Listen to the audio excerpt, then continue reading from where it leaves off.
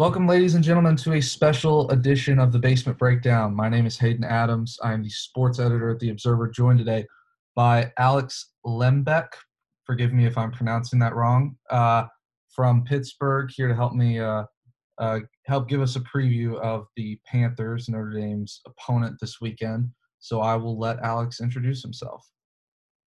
Thanks for having me on, Hayden. I'm Alex. I'm the sports editor for the Pitt News, Pitt student newspaper. I've been covering football for Pitt this year, going to all the games, even though there haven't been fans in any of the games. But it's been an interesting experience. What year are you? I'm a senior. Okay. What are you studying? I'm studying communications and political science. Okay. Since this is all students, I like to just see what everyone's studying. Let's just get into it. Notre Dame and Pitt. That's a matchup that a lot of Notre Dame fans dread anytime they see it on the schedule. But just to start off, talk to me a little bit about what Pitt has been like under Pat Narduzzi the last few years, just to sort of get a feel of the way he runs his program. Yeah, Pitt has kind of been sort of stuck in a little mediocrity the past few years. Narduzzi, I believe he's in his fifth or sixth year now. He's always ran a solid defense. His offenses have been pretty inconsistent, to say the least. But he's gotten at least some consistency in quarterback play recently. Because ever since my freshman year, since I'm the same year as Kenny Pickett, he's had a consistent quarterback starter. And now senior Kenny Pickett, but we're not sure yet if Kenny's going to be playing on Saturday. But overall, his base defense is pretty important. He runs like a quarters coverage thing, which has been exposed at times in the past, but it also can work very well at sometimes.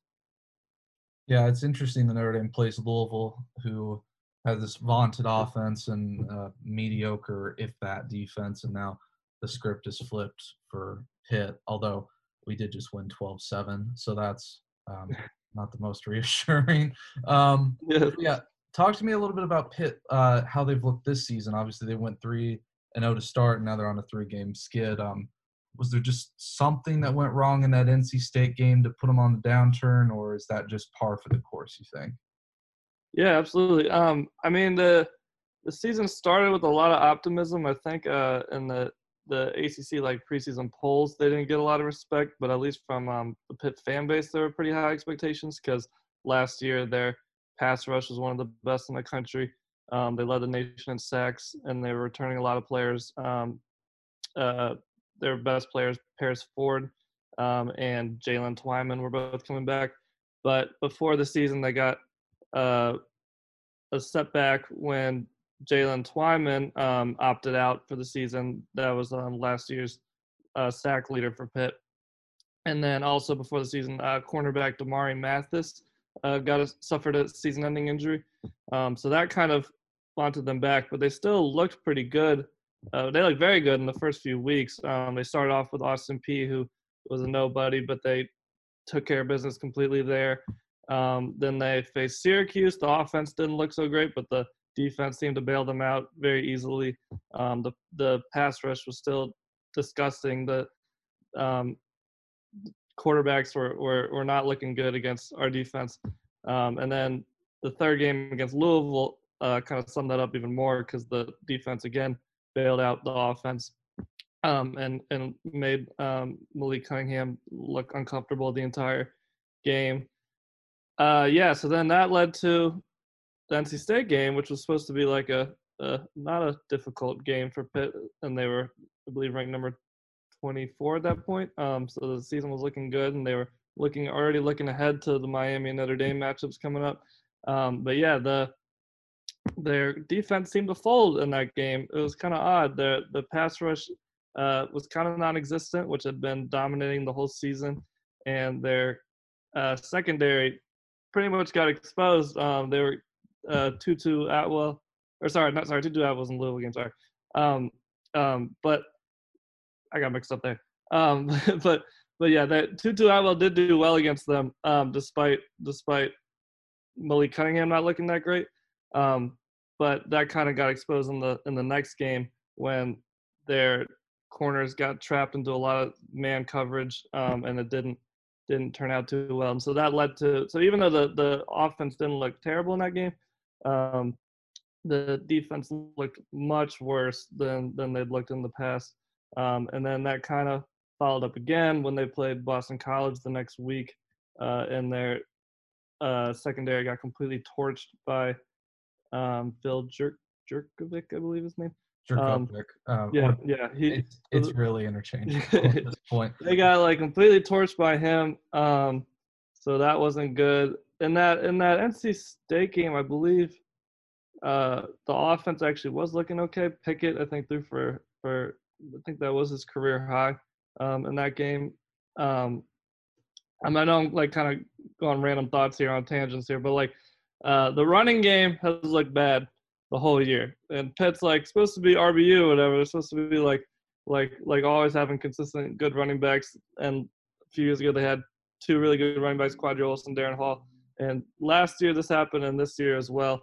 Their run game is just completely held down their offense. They've been starting like Vincent Davis um, and Todd Sibley and a few others, but they have not gotten anything going. So in the NC State game, that's what happened, where Pickett had a terrific game, but it was overshadowed by they could not get anything going on the run game, especially in the red zone. So that led to the NC State loss, and then Boston College, like I was saying, the secondary got exposed, and it was actually like one of the craziest games I've ever watched in my life. I don't know if you got to see it, but Pitt drove down the field down by 3 and end of the fourth quarter with a chance to tie it. And then Pickett took a really stupid sack that seemed to put them out of field goal range, so they were going to have to go for on fourth down. And he nailed a 58 He yarder. nailed the 58-yarder. So that was pretty impressive. And then in And then overtime, he misses the extra point, and then that's game over. So that's about a summary of Pitt football right there, if I've ever Yeah. seen it. I'm from Lexington, so I like follow Kentucky football, and they missed Mhm. an extra point against Ole Miss in overtime, and it wasn't like to lose the game, but then Ole Miss scored and they made their Yep. extra points Yep. so they won. So yeah, that's a painful way to lose. I know, way to lose. I know firsthand. Um, Yeah, absolutely. and yeah, Phil Jerkovic, I saw the highlights of that game. I mean, it seemed like he wasn't really doing a lot other than just bombing it to Zay Flowers. Yeah, yes. But, Zay uh, Flowers was working. and then that their last loss, 31-19 to Miami. They had a sub quarterback. What's his name? Joey Yellen, Joe and Young, yeah, he's a transfer. So he's a transfer first year, and he actually didn't look terrible. He had a few questionable decisions, and he took, I believe, it was a pretty bad fumble, or he might have had two. I think he had one fumble lost, but um, he didn't really look too bad. Once again, the run game could not get anything going, and they could not score in the red zone. So that's one thing where Pickett might have helped, because um, I don't know how many times they're in the red zone, but they only were able to convert, I believe, on one red zone opportunity for a touchdown. So yeah, the defense looked a little better in that game. They had two big interceptions that put Pitt in the red zone. They were only able to score a touchdown on one of them. But yeah, that was another game where it just seemed like they were outplayed, and it didn't look like the team that started the year 3-0. It once again looked like a team that's kind of scrambling to get its season back on track. so I don't know. I don't even know if you know if Pitt is if they've announced whether or not Kenny Pickett is going to be ready to go for the game, or if he's still in doubt. I think he was listed as QB1, but he's still in doubt Yep. because that ankle injury, was it, against Boston College. Yep. Mhm. So what could fans expect to see from Joey Yellen? And obviously that's a very small sample size, so you don't have to talk about him as much. But versus Kenny Pickett, like what would each present in terms of like what they bring to the offense. Yeah, absolutely. I'd say Pickett uh, definitely is going to be better in the decision making department, and a little bit more accurate. And also something that's kind of overlooked about Pickett's game is he is pretty mobile. Actually, he's gotten more mobile the last few years. So I think that's one thing that hurt Pitt in the Miami game is not having Pickett's mobility, because he in that Boston College game, he actually did, like, even with the ankle injury in the fourth quarter, he was able to make a few big conversions on third and fourth down from just scrambling, and extending the plays. So yeah, that's that. I would definitely say that against Notre Dame, it'll definitely come into play, the mobility factor, if Yellen isn't able to play. And then it's also possible that we could see Davis Bevel. When, like, before the Miami game, people didn't really know if it would be Yellen or Bevel that would play if Pickett didn't play. And so I believe Bevel played one series against Miami. So it's still possible that they could utilize either of those. We'll have to see. So you mentioned the running backs were sort of the running game was holding the offense back. If that's the worst sort of asset on the offensive side of the ball, what is the best for the Panthers? On the offensive side of the ball? Yeah, what would they lean? What would they hang their hat on? Do you think? Yeah, just like Pickett. Like, just Pickett as a whole has probably been the best offensive player this season, which is like Pickett's kind of like can be sometimes underappreciated by the Pitt fan base, because he sometimes can appear like a mediocre quarterback at times, which I completely understand how people would think that with some of his bad performances. But this year, especially considering he's got no help in the run game, he's been good.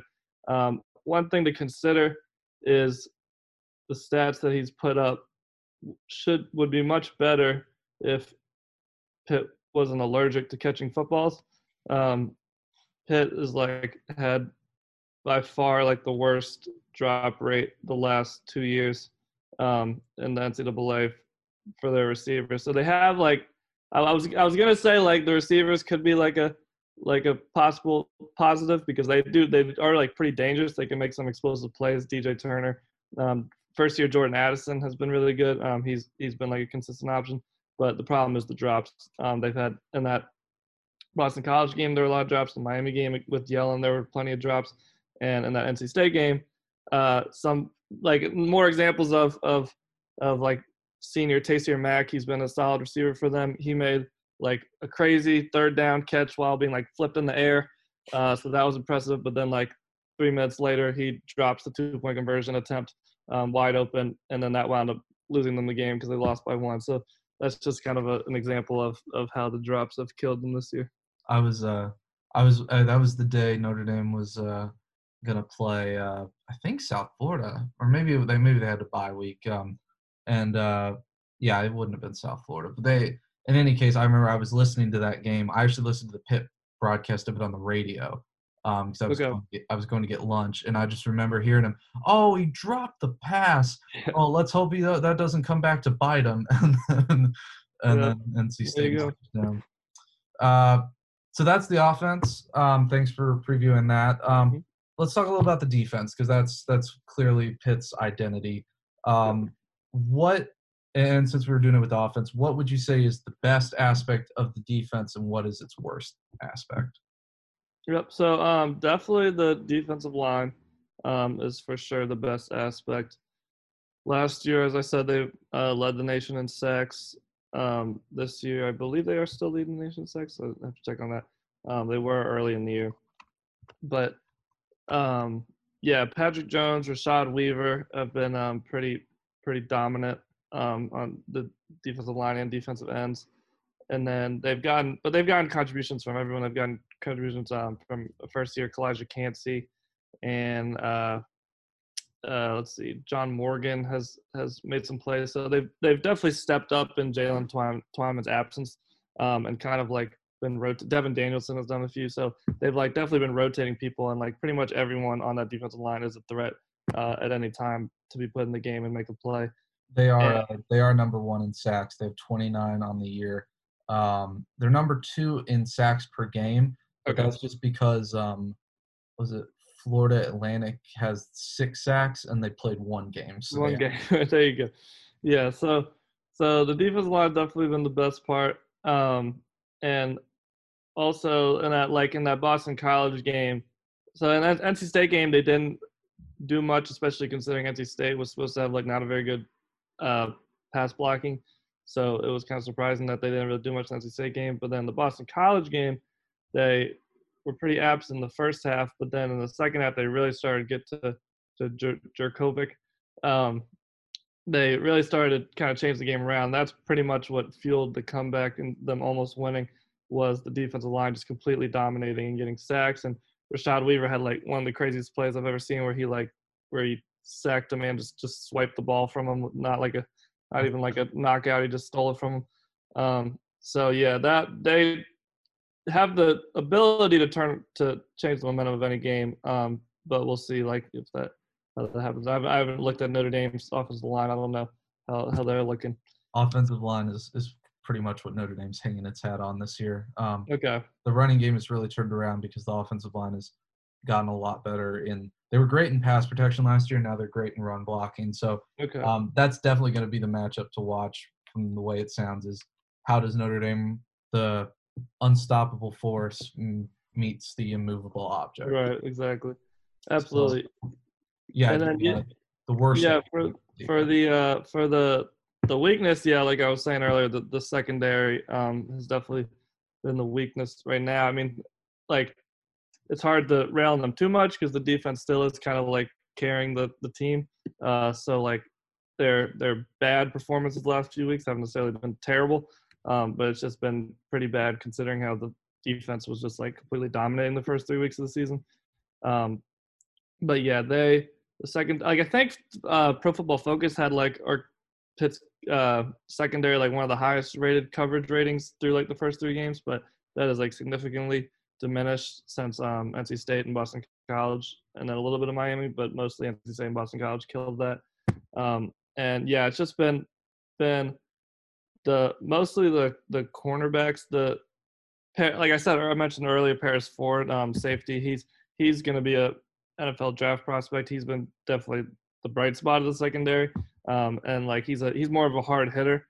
But one thing people were saying that he could work on this year is trying to like get better in coverage and everything, and he definitely has. He already has 3 interceptions this year, so he's stepped up in that category. And cornerback Damar Hamlin's been pretty solid. He's another guy that stayed and didn't go to the NFL, but some of the other corners have left something to be desired, especially in the last few games. And with Narduzzi's like quarters coverage thing, a lot of times that does leave like some corners alone in man coverage there, and if they're not performing well, like they haven't been, that can present a lot of problems. Um, yeah, and correct me if I'm wrong. Is the way I see it, it seems like this defense is very boom or bust. That's at least what pops in my mind because it seems like they're good at keeping offenses, in check when they keep the ball in front of them. But if you just get it over the secondary, then they're vulnerable.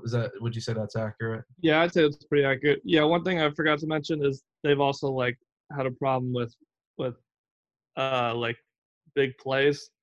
The defense has been pretty like dominant, but even in the games where they've been dominant and some of the games where they haven't, it's been like singular plays that doom them. Like in the I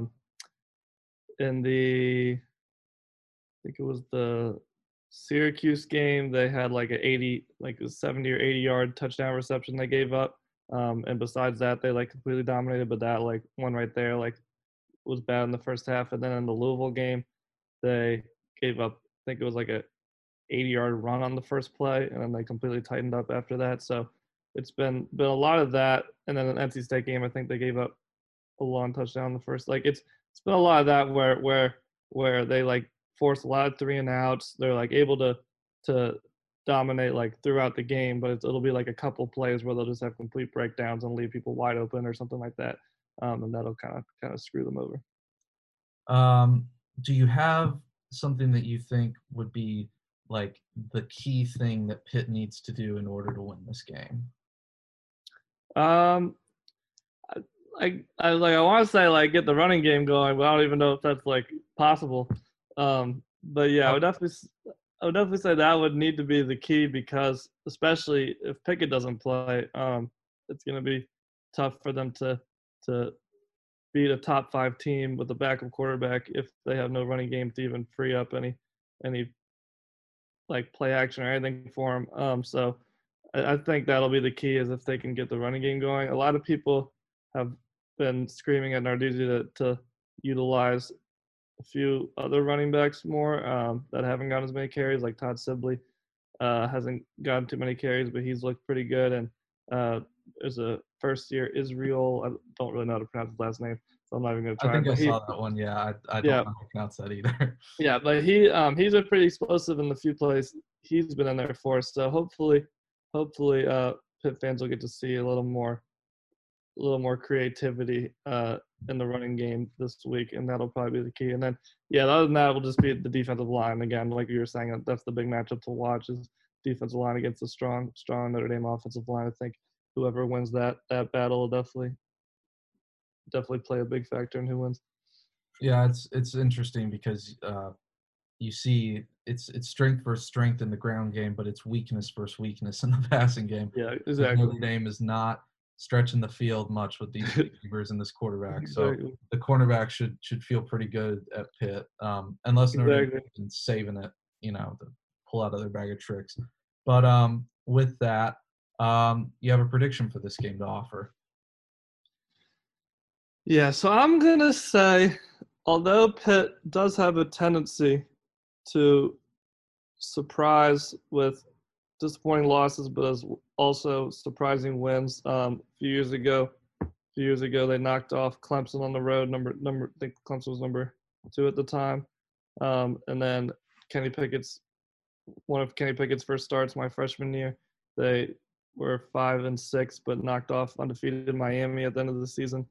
So they have a tendency, like some people might think that this would be that one game where you think, oh, Pitt's gonna make the big upset or whatever after a disappointing season. But I don't think that's gonna happen. I'm going Notre Dame's gonna win.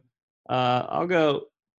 I'm thinking 17-7. I think there's not going to be a big offensive output, especially if Pickett does not play. If Pickett plays, maybe I'll change that a little bit more, like 17-14 or something. But I think if Pickett doesn't play, which I don't, Narduzzi openly said that he told the media that they weren't sure if Pickett was going to play last week, even though they knew he wasn't going to play. So I'm kind of leaning towards that he might not be able to play this week as well. I think he just doesn't want to. He might not want to be admitting that if that is the case. So I'm thinking Notre Dame's going to come out on top. Yeah, I totally agree with the low scoring. We just won a 12-7 game in 2020, and we're not even a triple option team. I don't know what the heck was happening. But yeah, Alex, thanks so much for taking the time to do this, man. Thank you for having me. Yep, no problem. For Alex Lehmbeck, I'm Hayden Adams. This has been the Basement Breakdown.